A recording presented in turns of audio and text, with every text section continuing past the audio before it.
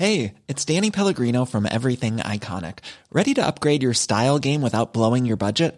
Check out Quince. They've got all the good stuff, shirts and polos, activewear, and fine leather goods, all at 50 to 80% less than other high-end brands.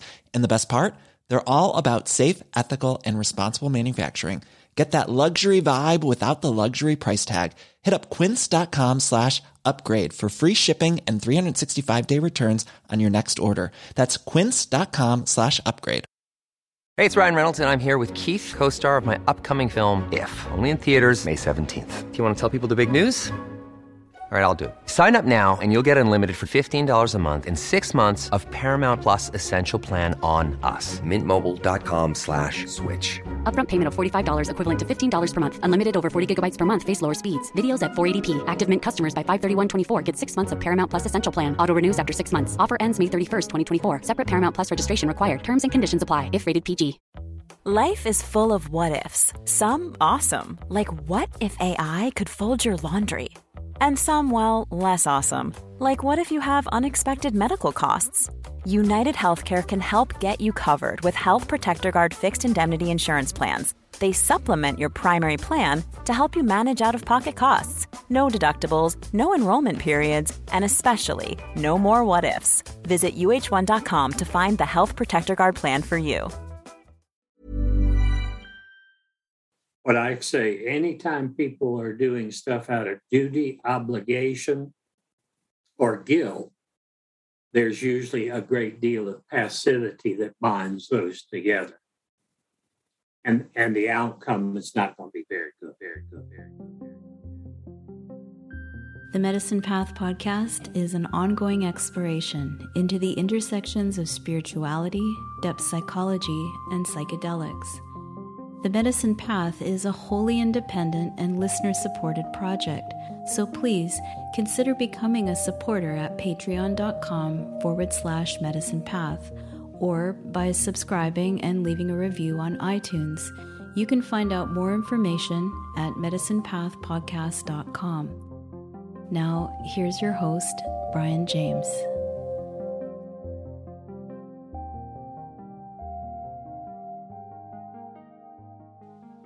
Welcome to the Medicine Path podcast. I'm your host, Brian James. On this episode, I welcome back psychotherapist and author John Lee. I invited him on to talk about his book, Half-Lived Life, Overcoming Passivity and Rediscovering Your Authentic Self. When I read his book, I realized that passivity is one of the main reasons why so many of us feel that we're not living to our full potential. And the problem is that passivity is, well, passive, so it can be hard to recognize and even harder to admit to ourselves that we're often the only one holding ourselves back from getting the life and relationships that we desire. And I thought maybe the best introduction for this conversation would be for me to read a few excerpts from John's book, starting with his definition of passivity. Passivity is the compulsion to pursue the opposite of what we say we want. Passivity can manifest as self-sabotage, settling for less, differing dreams, or turning to denial or substitution. For example, you may have dreamed of becoming a dancer, but instead you became an accountant who works 70 hours a week and feels exhausted all the time. To the outside world, you look like a doer, but the truth is that you're hiding who you are under a mask. Passivity is a true shapeshifter that can take different forms. It takes on so many different disguises that it not only confuses others, but, after a while, even fools us. We have worn the disguise for so long, we actually think our false self is our true self. It is this passive false self that stifles and sometimes smothers truth, growth, passion, and creativity. To live more fully during the next part of our life, we must root out the passivity that corrodes human contact and makes a mockery out of the words intimacy, love, compassion, passion, and purpose. For far too long, psychologists, therapists, self-help writers, and the general public have been in the dark and therefore in denial about this demon that weakens our ability to handle depression, bad relationships, anxiety, and fear. It leads to underachievement, being passed over for promotions, and financial stagnation. Do you want to live your life fully in charge of your destiny and unabashedly joyful? Then you have to learn how to spot passivity wherever it rears its chameleon head and go against it with all the strength you can muster. If we engage in this battle for authenticity, we can live full lives that are characterized by energy, consciousness, compassion, and deep caring for one another, ourselves, and the planet. If we don't, we can sit in quiet desperation, waiting for someone or something to rescue us from our passive malaise. Until now, only a handful of academic neo-Freudians have been the ones discussing, in intellectual and clinical language, the passivity problem that plagues us as individuals and as a society. The few books that tackle this issue are difficult to read at best and impossible at worst. So what you have in your hands is a translation of sorts from highbrow intellectual probing to a down-to-earth explanation of the problem. My user-friendly language and approach avoid shaming, blaming, and demeaning anyone who is struggling with this issue so that you can make your own private pilgrimage through the mind and minefields of passivity, guilt-free. And John ends with this. It is time to be who you really were meant to be and do what you are meant to do. Well, I really love John Lee's down-to-earth approach and straightforward language, and I hope you really get something from this conversation and that it inspires you to go out and read John's book, even if only to rule out passivity as one of the core issues that you might be facing in your life. We all suffer from passivity in at least some areas of our life, so this is probably the best book on the topic that I've ever read. And, John is just so empathetic and compassionate and caring that he makes the medicine go down a little easier. So I hope you get a little taste of that in this conversation. So now please sit back, relax, and enjoy this conversation with therapist and author John Lee on the Medicine Path.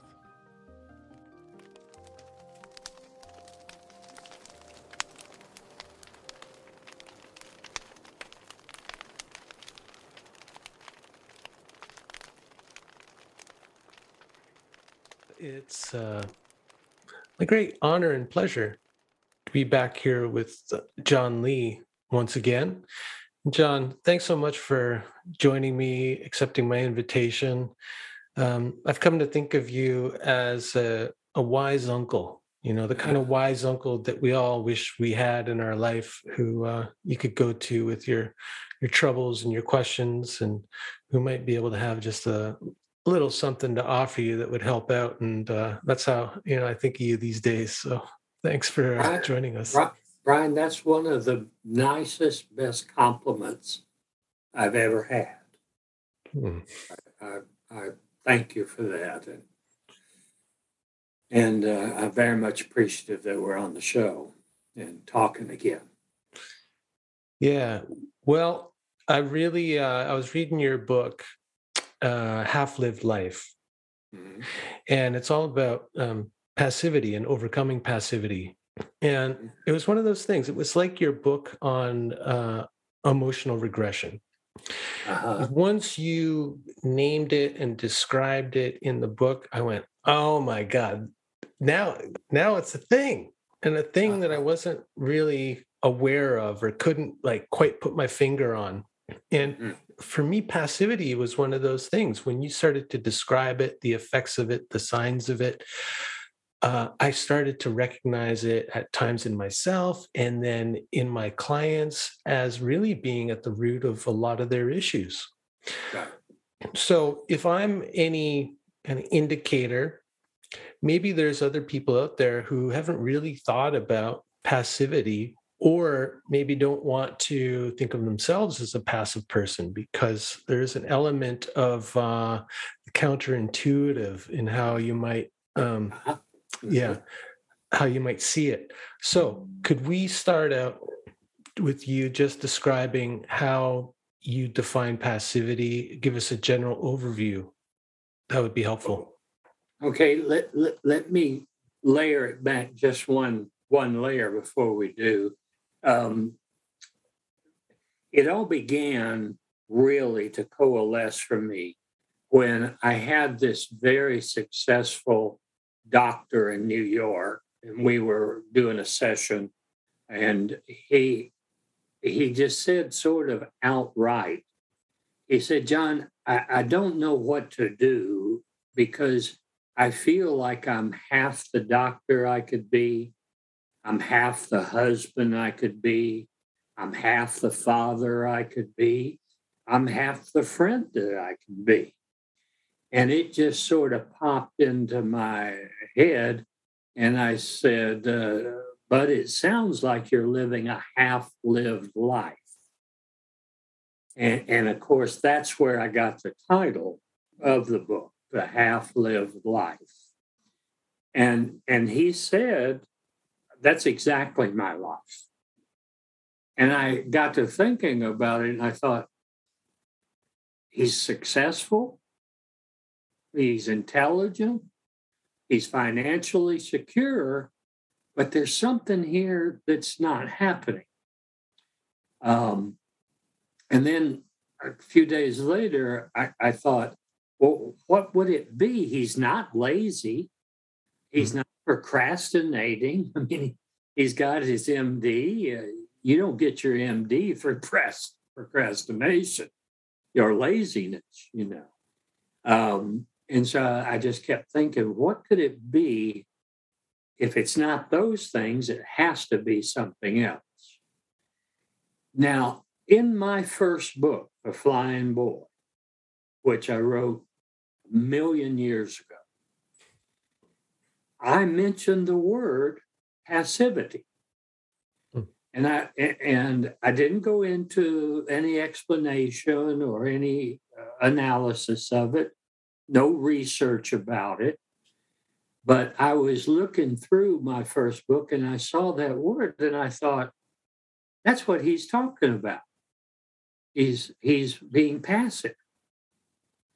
And then, of course, the next thing I had to do was go, okay, now, John, where are you being passive? And what in the early workings of this, what I realized is pretty much no one is passive across the board in every area of their life. And what I had to do was single out the areas that I could recognize and say, there's my passivity. Okay. And so the next stage of that was about that same time before I started working on the book. This guy, friend of mine, said, I was sitting out on my deck at my studio, and I was writing poetry, and geese were flying overhead. And the guy on the phone said, John, don't you want another bestseller? And would you like to, get back like you were with the first books and stuff? And I said, oh, yeah, man, I would love that. That'd be great. That'd be great.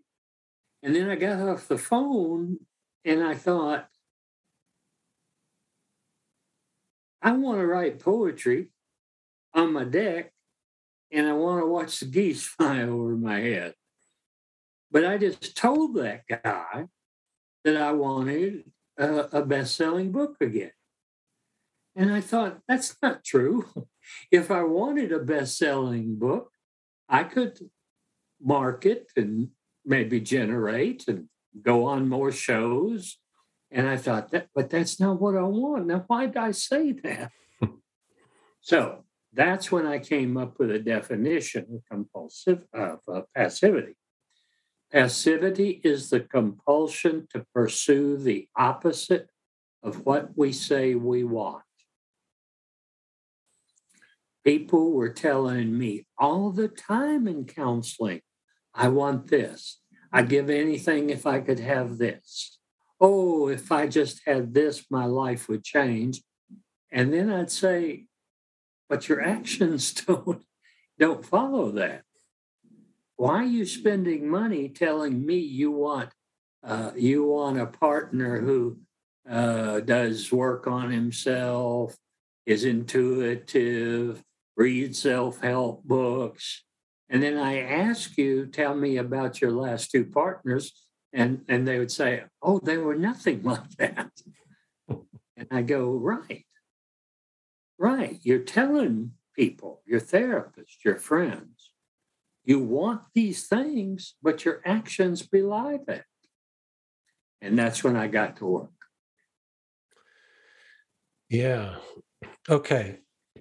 So let's go back to that moment. You're on your deck and somebody kind of like ask you this question that has to do with maybe what people's expectations of someone like you who's had success through writing, what you would probably expect they would want. Like, who wouldn't want a bestseller? Who wouldn't want to be on Oprah or, Good Morning America, right? Yeah. And so you immediately agree. So how is that? So I could see the passivity part of it, that actually when you tapped into what you really wanted, it was nothing like that. And so what kept you from asserting that and saying, well, actually, no, it's not. Why did you have that automatic reaction to agree with this ideal? Because that's what I realized. I later realized that's what everybody was telling me. Sometimes in counseling, I'd say I had this buddy. This was another piece of this.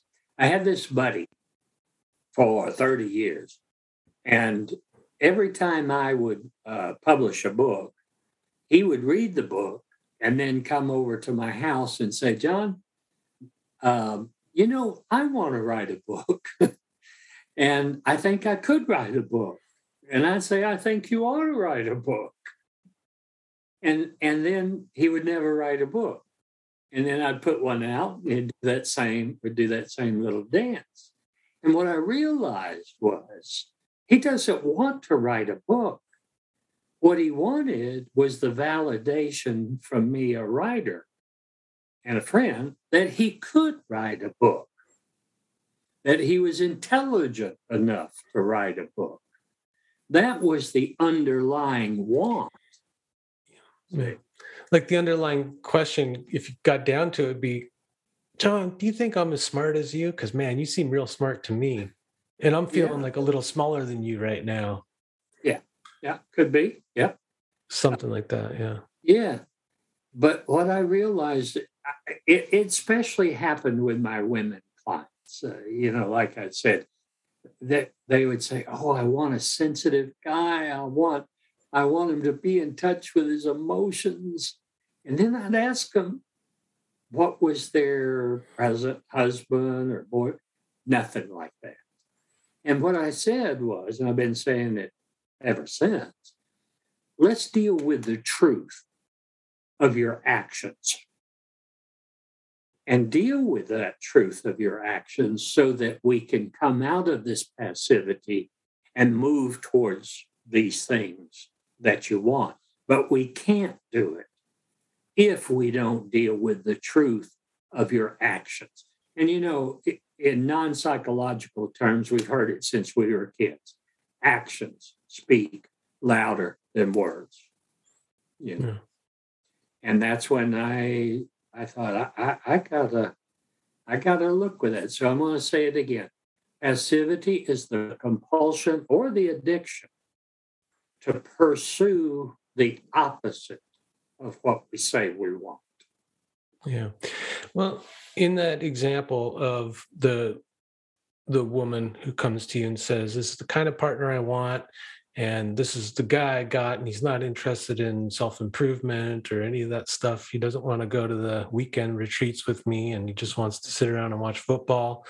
Right. Now, I was thinking about that because I had a client just this morning who was talking about this issue. He's really working on himself. He's engaging with me in therapy and doing all this stuff for himself, eating better, exercising, really trying to improve himself and get himself to where he wants to be.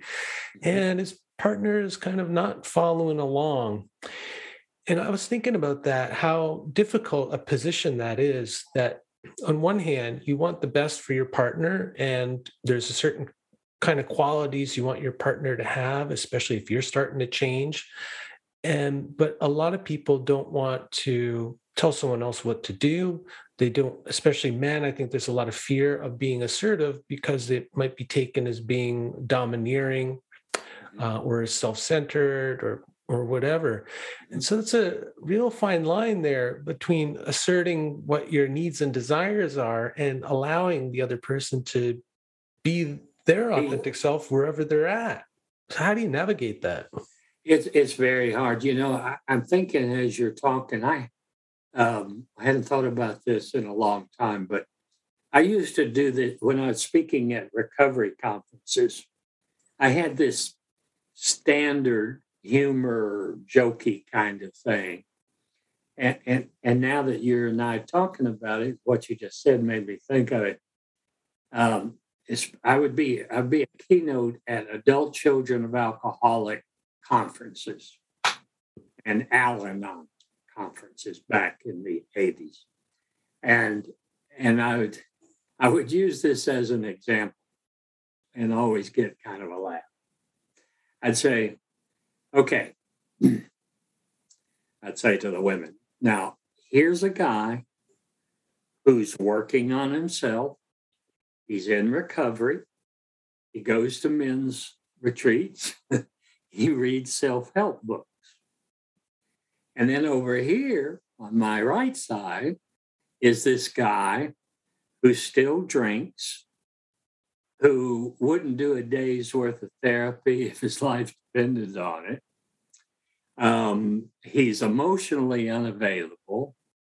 He has this dark aura around him. Now, who are you going to pick? And the women would always laugh. And I said, I could bring this healthy guy into the room right now and say, now he's available. And I said, and y'all wouldn't even see him. It was like he wasn't really there. But that guy over there, who's half drunk and hot as hell, oh, you would see him. And everybody sort of cracks up. And again, thinking about, I hadn't thought about this in years. That was the beginning, really, of my foray into passivity.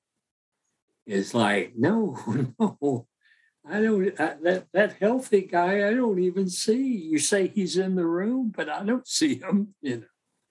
And that's where all thinking about these origins and roots, they've been coming for a long time.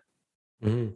Yeah. Well, then the question comes up for me, like the immediate question would be, well, why do we make those choices that aren't in alignment with what we really feel we want and need? Why? And so go ahead. The answer, is like passivity, but underneath it, Brian, is shame. Yeah, right. Is shame. See, I don't deserve a best-selling book. I'm going to say I want one, but underneath that, who am I? I have nothing to say. I was told I was an idiot. Whatever it is. And then the second part of this is something that I had to deal with a lot around the passivity thing, is the tendency to self-sabotage. Mm-hmm. That if you have guilt and you have shame, then that's operating at a level of, I don't deserve that healthy guy coming through the door there. See, I've always said that if people feel guilty, they unconsciously will punish themselves in whatever way to not deal with the guilt. That self-sabotaging behavior. Why if I'm guilty, I must hurt myself. Maybe not by cutting or shooting heroin, but by picking the wrong partner, not writing that book that I want to write.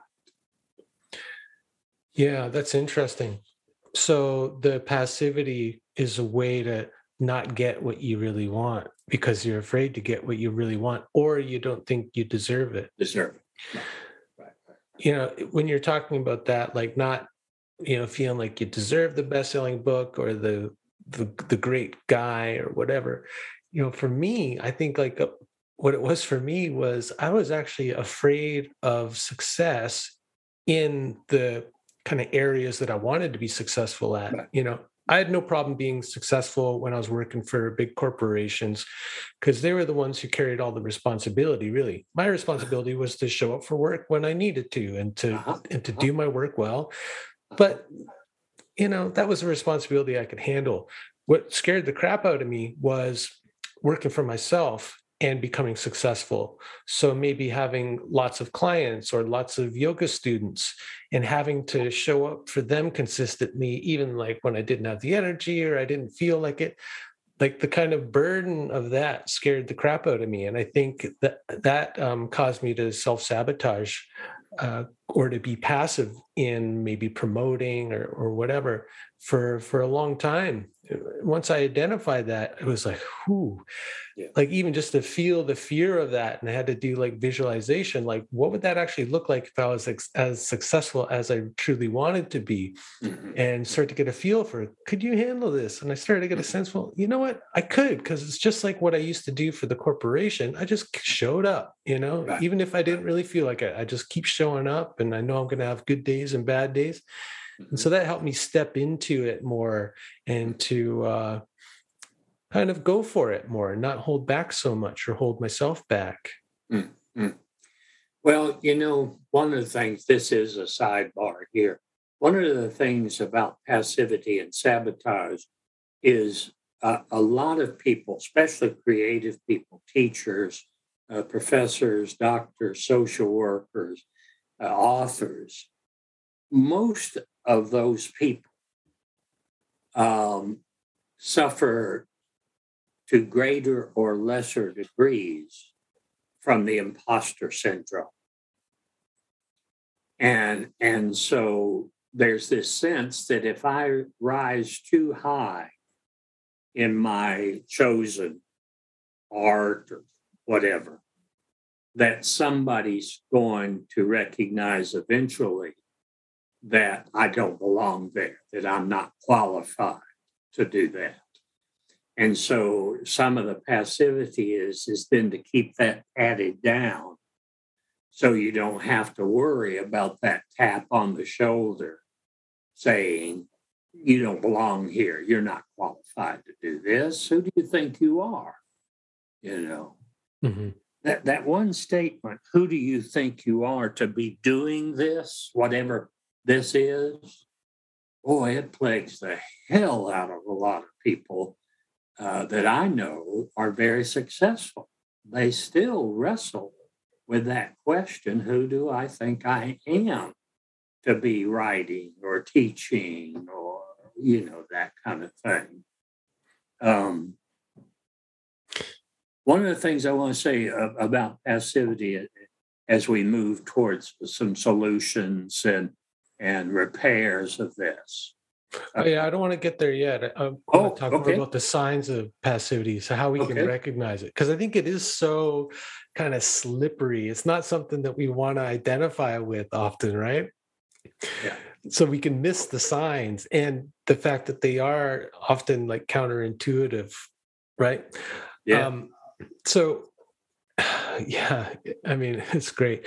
Now, one of the things, of course, that I appreciate about you is that when you talk about some of these issues, you don't do it in a way that feels shaming or patronizing, right? Like you don't come from this position of like the detached authority, the big psychologist who's like pointing out all of our problems as if you don't have anything to do with them, right? So I think like your authority is earned really honestly because like you're talking about before, a lot of your work comes out of your own recognizing this in yourself and trying to figure it out, right? So in this case, in the book, you cited your own workaholism as a result of unexamined passivity, which seems really counterintuitive to me, because from the outside, no one would say John's a passive guy. I mean, like, look at, he's written like 30 books or something, right? Right. So could you explain that, how like something like workaholism could be a sign of passivity? Well, I identified, before I wrote the book, I identified the three major areas that I was passive in. One of them was, and still is, sort of finances. I take a very laissez-faire approach to finances, always have. And when I was working on this, I thought, I just need to really bring that to the light of day, that's one of my areas. The second one was relationships, that I used workaholism to keep from being intimate with the people that I loved, including my wife at the time, because that would push down the intimacy. But also, I would be so tired from working so much that then my partner, I got sort of a pass. You always had a good excuse for not being more engaged socially or in the relationship. Yeah. So that was the thing that I had to see that,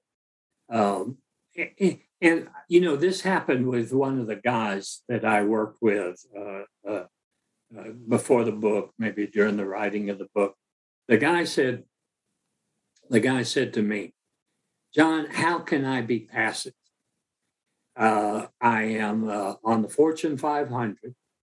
I said on many charity things. I work, I help people. How can you identify me as passive?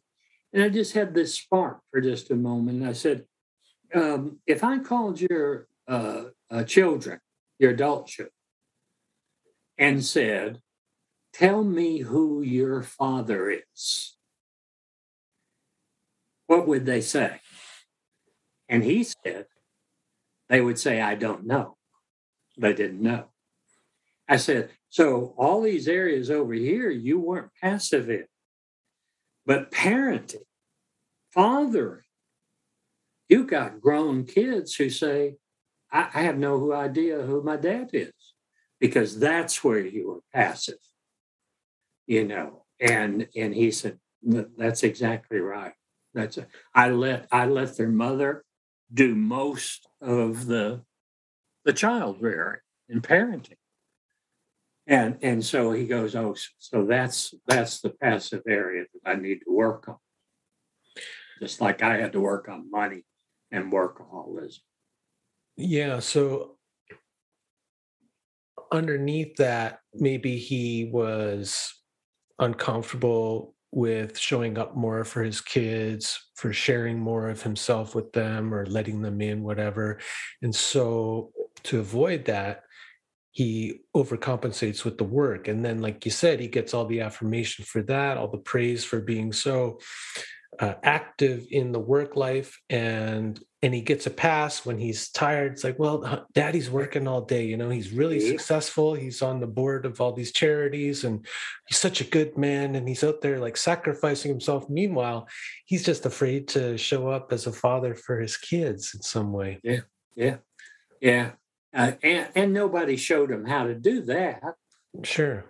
He was shown how to be a worker bee, but he wasn't shown how to be in the work of parenting.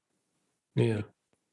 So some of the passivity is sort of generational and sociological, saying, you don't have to be active with your kids, especially to my generation.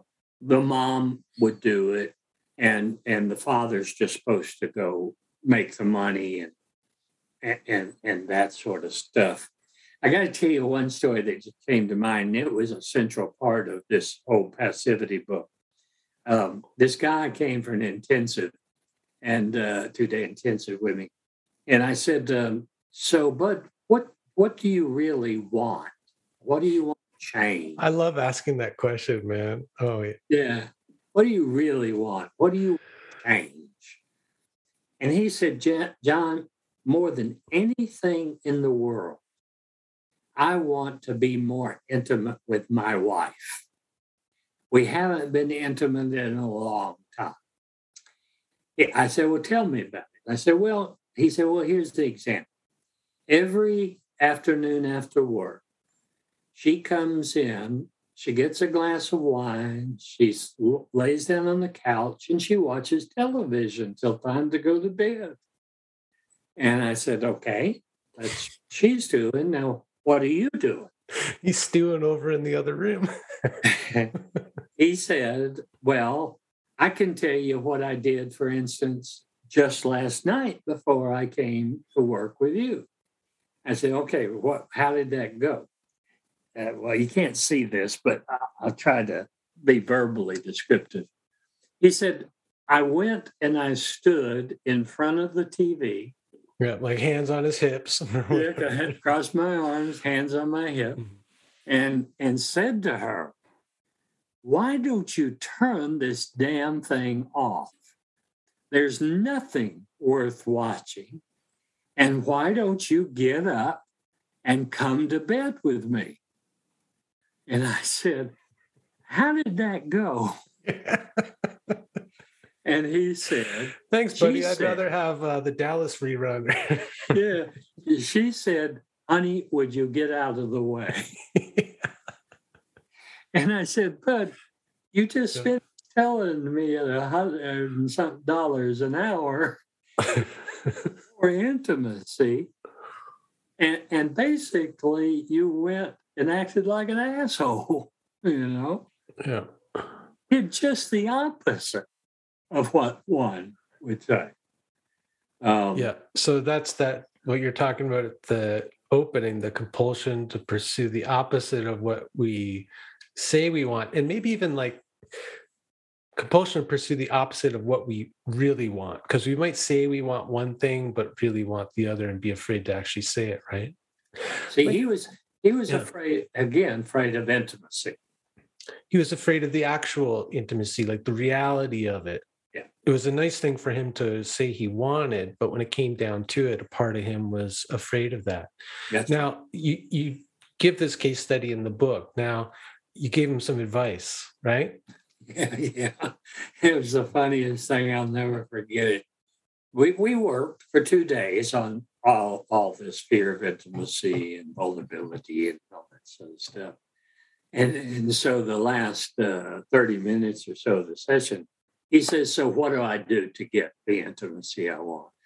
And I said, well, when you get home and she's laid out on the couch watching television, just go and sit on the couch, lift her legs up and put them on top of yours and start massaging her and touching her legs. And you just sit there and do that. And he said, wow, I'd have never thought of that. You want intimacy, bud? Yeah. And so the next week he called me and he said, I got to tell you, that thing that you suggested worked. I did just that. I put her legs on top of my legs and I massaged them. And she said, in 2 minutes, what have you done with my husband? And I want to go have sex with this. I'll never forget some of these things like that, you know. That's what it often is, right? Like when we're in that room with somebody, it's just we're able to see the thing that is so obvious because we're not in the middle of it, right? And it's like, you want intimacy? Well, she's lying there on the couch. How about you just go cuddle up with her? Yeah. You know, it's a strange thing. It takes a lot of it. I grew up with no intimacy or being smothered, one or the other. And so it took me well into my 40s before I started really breaking that down. I'll give you an example. With my first wife and my stepdaughter, I came in from work one time, and my 13-year-old stepdaughter and her mom were lying on the couch, cuddling and watching a movie. And I walked in, I'll never forget this, and I said, "What the hell are y'all doing?" And they looked up at me like I was totally insane. And they said, "We're cuddling and watching a movie." And within a nanosecond, I realized that never happened to me. Never. Me and my mom or dad never cuddled and watched, even as a 5-year-old, let alone a 13-year-old. And I remember seeing that of, oh my God, see, that triggered me because I don't really have that experience. Yeah. Yeah, I've heard that kind of thing from some of the men I work with who have kids.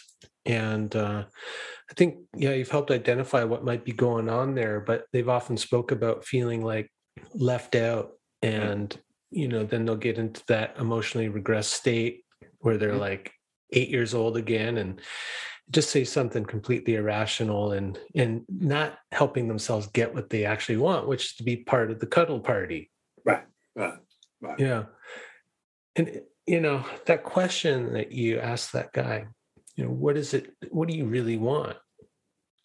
That's a question that it seems like sometimes you got to go pay someone $150 an hour to ask you, because how often do we actually ask each other, what do you really want? Like, if you could just be completely honest and open and bold.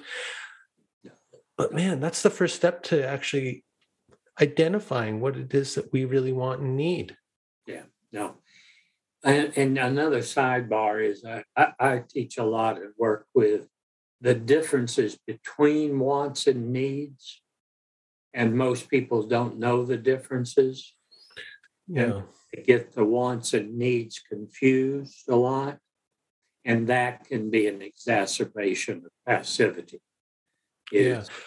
Well, because we're talking about here is like what we really want, desire, and need. Let's get into that a little bit, because if we can help people articulate that better, it'll help. Yeah, see, the way I've defined it is wants are best case scenarios, best case, wish fulfillments. Right. Wants can be negotiated. See, about compromise. Needs are cannot be negotiated. They can't be compromised. We must have them. Love, touch, communication, honesty. Yeah. Often like associated with the highest values. Yes. Yeah.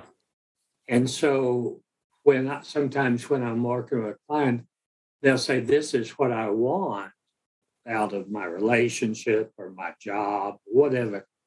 And I say, "Yeah, but let's distinguish that from needs. What do you need from your relationship?" And when you cloak it as a need, many people will say, "I don't know." They can rattle off all day long what they would want, but they can't really, say 3 things about what they need. Yeah. And that has to be delineated, and you have to come out of passivity to delineate those and then to speak to those. Yeah, right. Yeah. I often ask people what their non-negotiables are. Yeah, and you're right. Nobody has them on the tip of their tongue because they haven't really thought about it. But if you're going to establish healthy boundaries and be assertive in trying to get what it is you need and ask for what you want and all that, you got to know what your non-negotiables are first. Like, where is the line drawn for you? That's right. Because otherwise you're always playing this game of like giving and taking too much and then falling into resentment for not getting what you want and all that. But really, unless you've done the work first of identifying what those things are, like what are the blue sky dreams, and then what are the absolute non-negotiables? Mm-hmm. And then I also sort of drive in the direction of of saying, in a relationship, especially of any kind, there is always got to be compromises around what you want. But I make the distinction between those compromises and what I call soul compromise. Mm. And the soul compromise is made up of these needs that, again, are non-negotiable. And that if you do compromise on these soul compromises, that's when you lose yourself. That's when you abandon yourself. That's when you stay angry all the time. That's when you use addictions, because, again, you got confused between soul compromise and regular want, negotiable compromises. Yeah, kind of like the small self that has its preferences and loves pleasure and all of that. Mm-hmm. Those are the things where you can negotiate and compromise. Mm-hmm. But the deep self needs, you call that in the book like the soul betrayal, I think. Yeah. And when I read that, I was like, ooh, yeah. You carve out a bit of your soul every time you give one of those up. Yeah, every time. And then that leads to self-abandonment. And then the self-abandonment gets projected onto the other person as if they're abandoning you. I've said back in the 80s, I've been saying this, that adults cannot be abandoned. Yeah, I love that. But adults can feel abandoned all the time. And it's usually because that feeling of abandonment has been grounded in the abandonment of the self around these soul compromises being made. Yeah.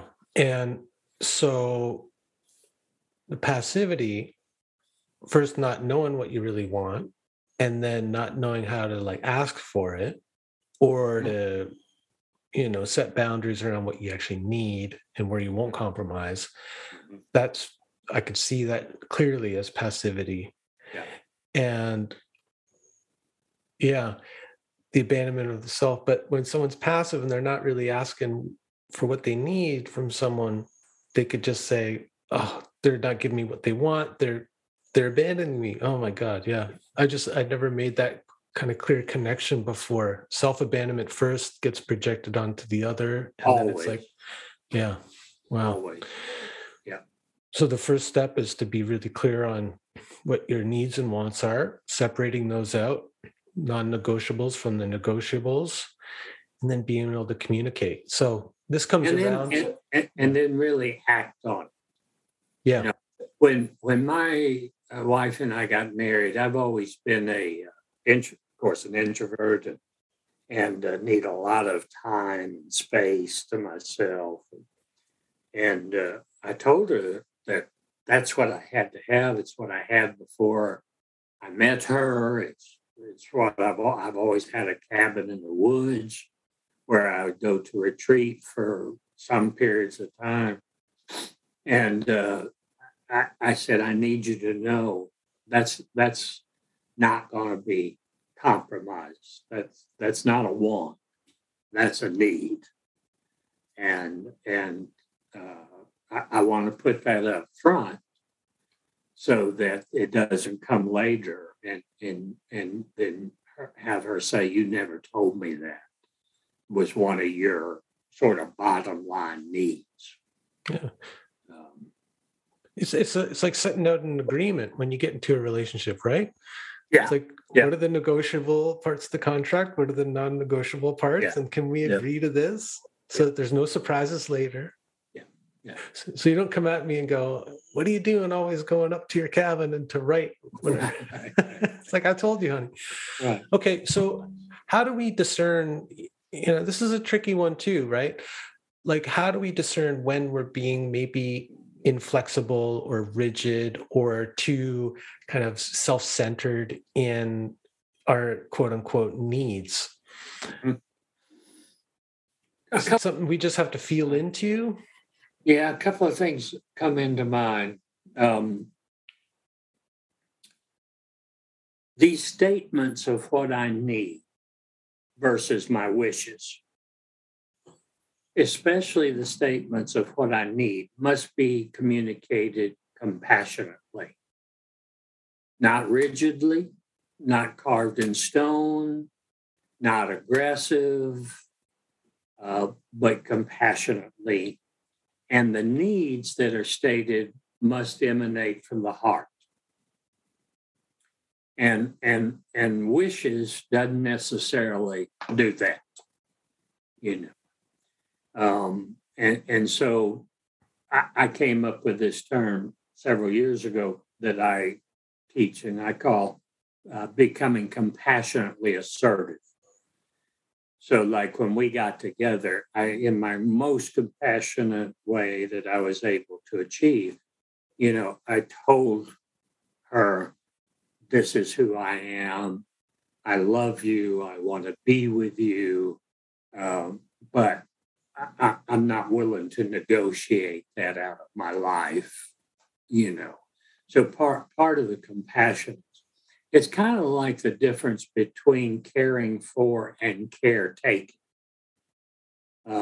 Most people have been taught to do the very, very passive caretaking versus caring for. And that people slip into that caretaking passivity. And many don't even know they've slipped into that. But one of the ways that we know they have slipped into that caretaking passivity is there's usually some resentment attached to it. There's some anger sometimes attached to it. There's a drain on our energy is attached to it. Whereas caring for is done out of love, not guilt, compassion, and it actually ends up giving us energy and the person that we're caring for. Whereas caretaking passivity not only can sometimes leave the one who's doing the caretaking tired and resentful, but it can also leave the person that we're doing it to de-energized and resentful, even angry.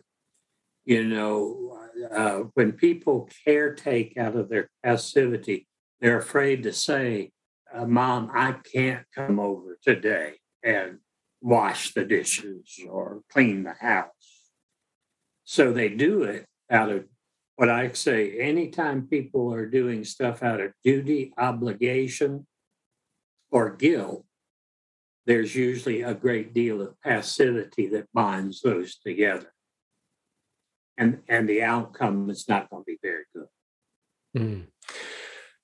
Yeah. Maybe just taking a step back, maybe we could offer a little illustration, because you're talking about communicating your wants and your needs and doing that with compassion and the right amount of assertiveness. Now, let's get real. This is how most people start out communicating their wants and needs, right? So I'll just say it the way I used to say it and the way I've heard other people say it, and then you can help us out, okay? Okay. John, I need you to pay more attention to me. That's my need. I need you to pay more attention to me, spend more time with me, not so much time up at the cabin. Mm-hmm. Mm-hmm. Now, not a great way to communicate your need, Can you help us out? How do we get down to the actual need and communicate it in a more compassionate way that's still Well, assertive? one way is you take the you out of it. I need you. Okay. No, just take the you out of it. I need more attention. I need more tenderness. But what we say is, you need to give me more tenderness. Yeah. You need to give me more affection. And again, that's another passive language. See? And it also puts the person who's hearing it on defensive. Yeah. See, if I say, Brian, because there's an accusation in there, right? Yeah. You don't give me enough attention. You don't care. And they have to defend against that. Yeah. And because usually what the response is, I give you plenty of attention. What do you mean? I love you, honey. Exactly. Yeah, but see, if I say, Brian, just as a man and where I am in this part of my life, I need a lot more attention. Most people who hears that compassionately assertive has nothing to defend against. They can actively say, oh, sweetie, I didn't know I was giving you enough. What can I do to give you more? But as soon as I tell them they're doing something wrong, it's over. Conversation's over. Well, and then if you phrase it that way, if you're just really honest, which I think part of the reason why I might say something like, you need to pay more attention to me, or you need to give me more loving. Part of that is a defense against actually being vulnerable enough to say, look, honey, I don't know, just where I'm at right now, I just need a little more physical touch and affection or something like that, And then, like you said, then the other person isn't going to get defensive. And it's an opportunity for them to practice assessing and communicating their own boundaries and limitations. That's right. I hear you. I'm not able to give you that right now. Or, right. I'd love to, Let's do the... who's that guy who started nonviolent communication? Marshall Rosenberg. He'd always say, I want to help you make life more wonderful. Now, that's great. I think that's really great. So the other thing, so that's like how sometimes people clumsily communicate their needs and it gets all messed up. And now the other thing about like desire or want, that's a tricky one too, right? So this is like something came up in a client session the other day that is applicable, something like this, without getting specific, but it might be communicated like this. Honey, I wish you would exercise more. I really want you to have the body you used to have. Yeah. Oof. Ooh. That's a landmine. That's the end of that conversation. That might be actually authentic, right? Like that person might desire a certain quality in their partner that they had and have lost or something like that. So that could be actually true to that person's desire, but man, that's the way it's said. Yeah. Non-starter. So how do you even start to negotiate that one, John? Honey, one of my priorities and needs is for both of us to be as healthy as we possibly can. One of the things about taking the you out that I've tried to explain to people is if I just said it that way, honey, I need health, well-being. Yeah, vitality. I need that. But see, what I tried to explain to people is my needs almost always are universal, not selective to the one person. See, when I say you need to lose weight and go on a diet, I'm talking and I'm indicting you. Yeah. But when I say I need well-being and health and a commitment to being our best, being energetic, I would say that to Bill, my friend. I would say that to Pat, my friend, not just my wife. Yeah. But See, the so indictment, like you said, that automatically touches the shame wound. Yeah. Right. And then they're in their shame place, and they're not going to want to take care of themselves if they're overcome with shame. Yeah. Then we're off to the races. You know, I was telling I teach at a treatment center on Mondays. I give a lecture, and we were talking about, and I said, you know, in the late 80s, mid to late 80s, one of the leaps in communication was when I feel, and then whatever that is in the blank. When you don't show up on time, I feel angry. And I'd say that was a great leap. But I wanted to take that leap further. I need things to be respected around time. See, I don't need you to respect time, and only you. I need it from these people and these people and these people.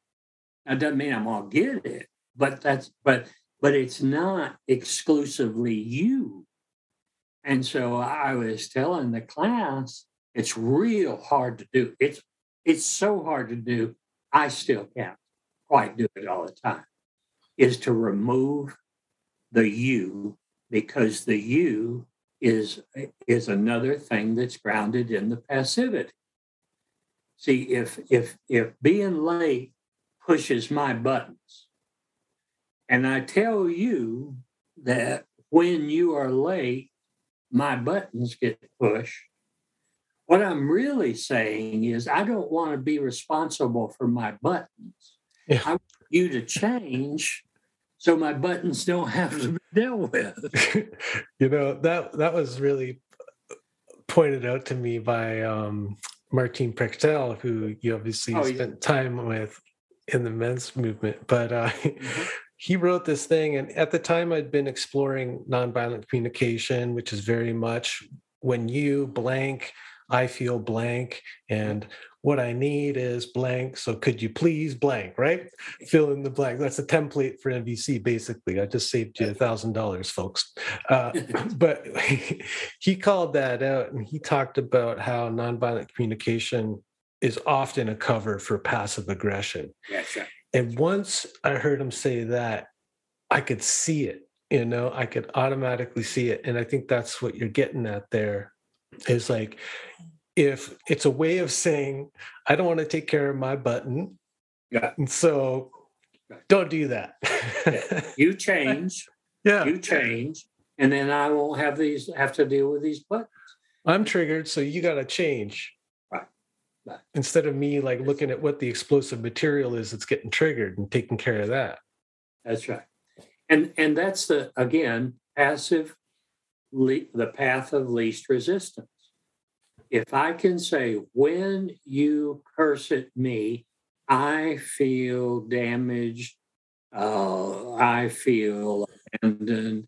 So stop cursing at me, and then I won't feel abandoned, you know. No, I need to never be cursed at. From you, from you, from you, from you. Yeah. Yeah. One of the ways I think it's like, you know, you could talk about it as a non-negotiable for me to be in relationship with anybody. Mm-hmm. Right. Yeah. And so you depersonalize it. I won't let anybody curse me. Yeah. This is like part of your terms and conditions. You know, the part of the contract that nobody reads when they sign up for Facebook or something, right? But this is part of my terms and conditions of being in relationship with me. You want to sign up for a relationship with me? Well, let's read the fine print. I won't be cursed at by anybody and stay in a relationship with them, something like that, right? Now, I'm running out of time here. Can I give a couple of three? We won't be able to go into them in detail, but if it's okay with you, I do want to go into 3 solutions for passivity. Please. Okay. I wrote them down so I wouldn't forget, though I've talked about them for years. One solution, it's not a cure, it's a solution to reduce passivity. And the first one that I mentioned in the book is remembering who you wanted to be. Mm-hmm. And most people have forgotten. And so in the process of forgetting, that's part of what slid them into passivity. And so when I'm working with people who identify themselves as passive people in certain areas of their life, I start with who did you want to be if passivity was not a problem? Many people will either say, I don't know, or I forgot. Yeah, or they're afraid to say. They're afraid to admit their dream. Yeah. And so then the third thing I say is, before the credit cards came, before the mortgage came, before the kids came, remember who you wanted to be. Yeah. And a lot of people, given enough time, will say, well, it damn sure is what I became. I do sort of remember what I wanted to be. And so I sort of bring that back into the picture, but I also bring it back into the picture as it is age related and situational related. So yeah, like that childhood dream of your future might have to be updated now that you're an adult with experience and responsibilities. Yeah. Yeah. Somebody might say, well, John, I always thought I would be an actor or a dancer. A rock star, whatever. Yeah. Yeah, something. And I go, and you're how old? I'm 55. Okay. Then I got to plug in my battery. Hold on just a second. Oh, yeah. I might say, go to your community theater and try out for a part. You can't go to Hollywood, but you can go to the community theater. And that's a step out of passivity and a step towards remembering who you wanted to be. Mm-hmm. The second one is what I call, and I got this from the poet,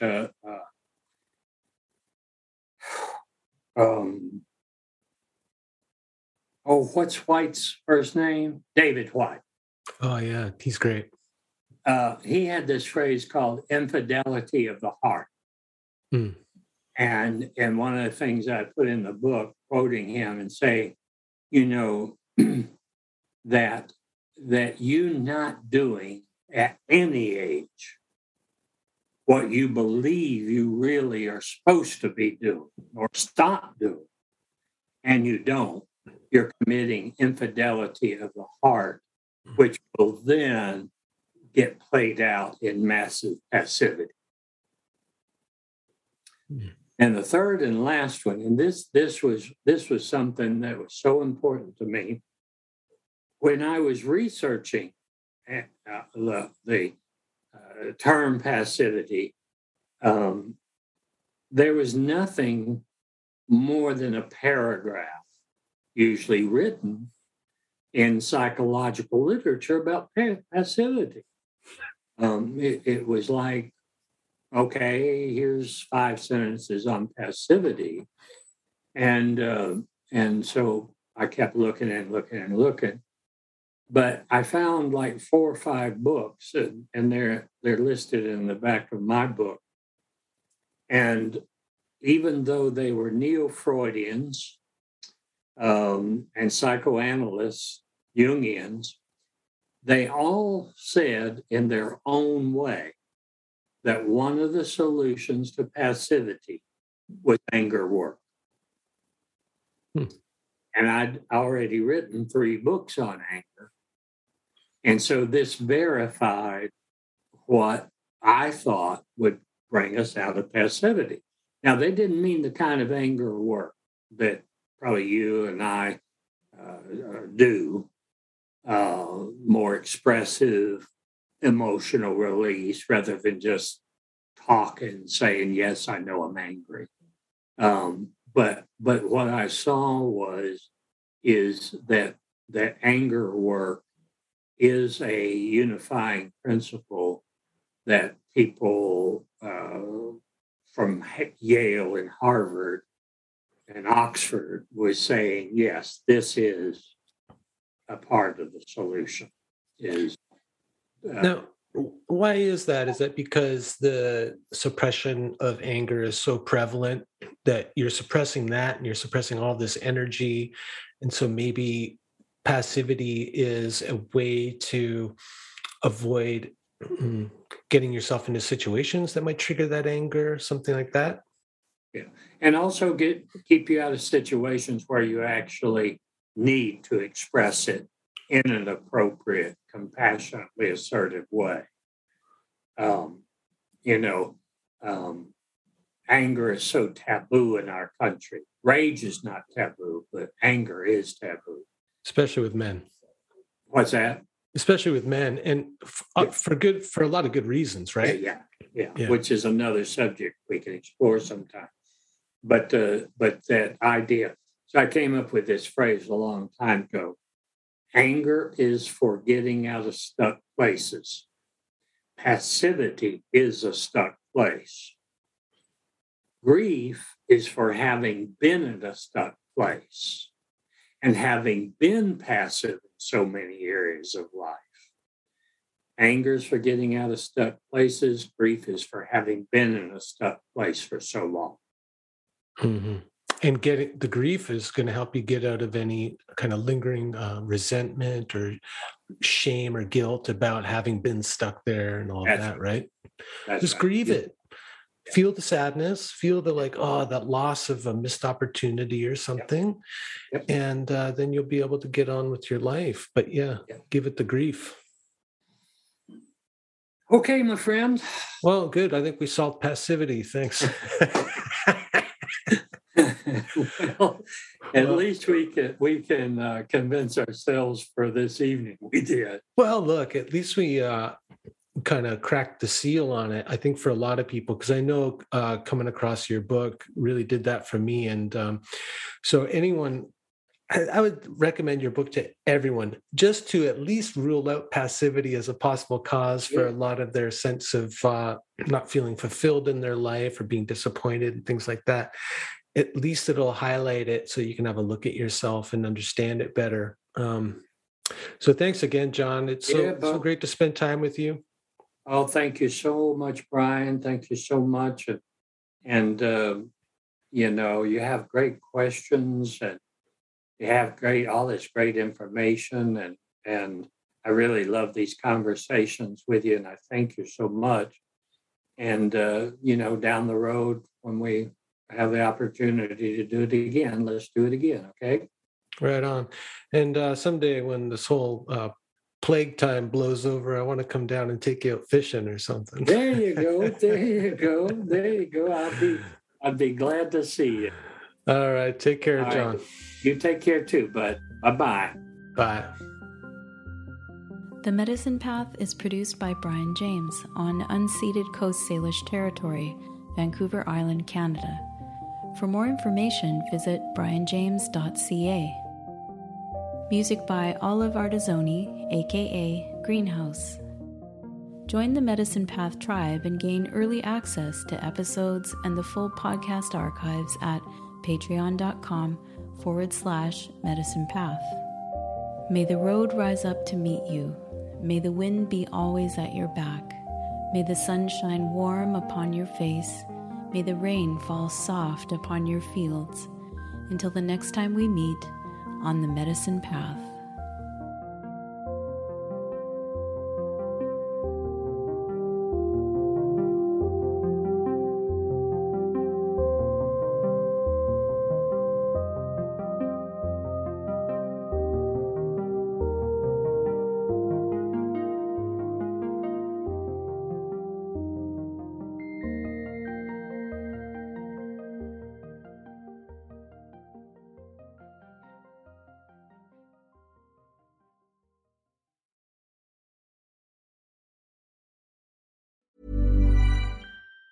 Even on a budget, quality is non-negotiable. That's why Quince is the place to score high-end essentials at 50 to 80% less than similar brands. Get your hands on buttery soft cashmere sweaters from just $60, Italian leather jackets, and so much more. And the best part about Quince, they exclusively partner with factories committed to safe, ethical, and responsible manufacturing. Elevate your style without the elevated price tag with Quince. Go to quince.com/upgrade for free shipping and 365-day returns.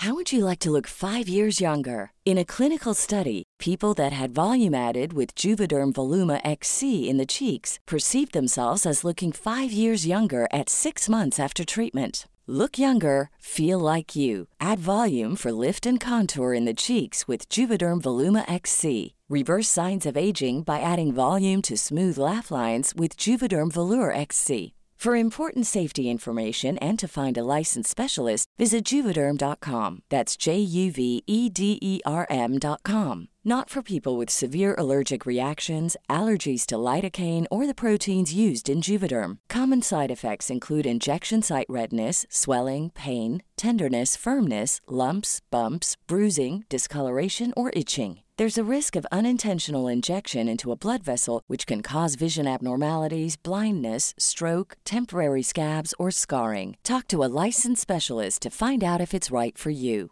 Imagine the softest sheets you've ever felt. Now imagine them getting even softer over time. That's what you'll feel with Boll & Branch's organic cotton sheets. In a recent customer survey, 96% replied that Boll & Branch sheets get softer with every wash. Start getting your best night's sleep in these sheets that get softer and softer for years to come. Try their sheets with a 30-night guarantee. Plus, get 15% off your first order at bollandbranch.com. Code BUTTERY. Exclusions apply. See site for details.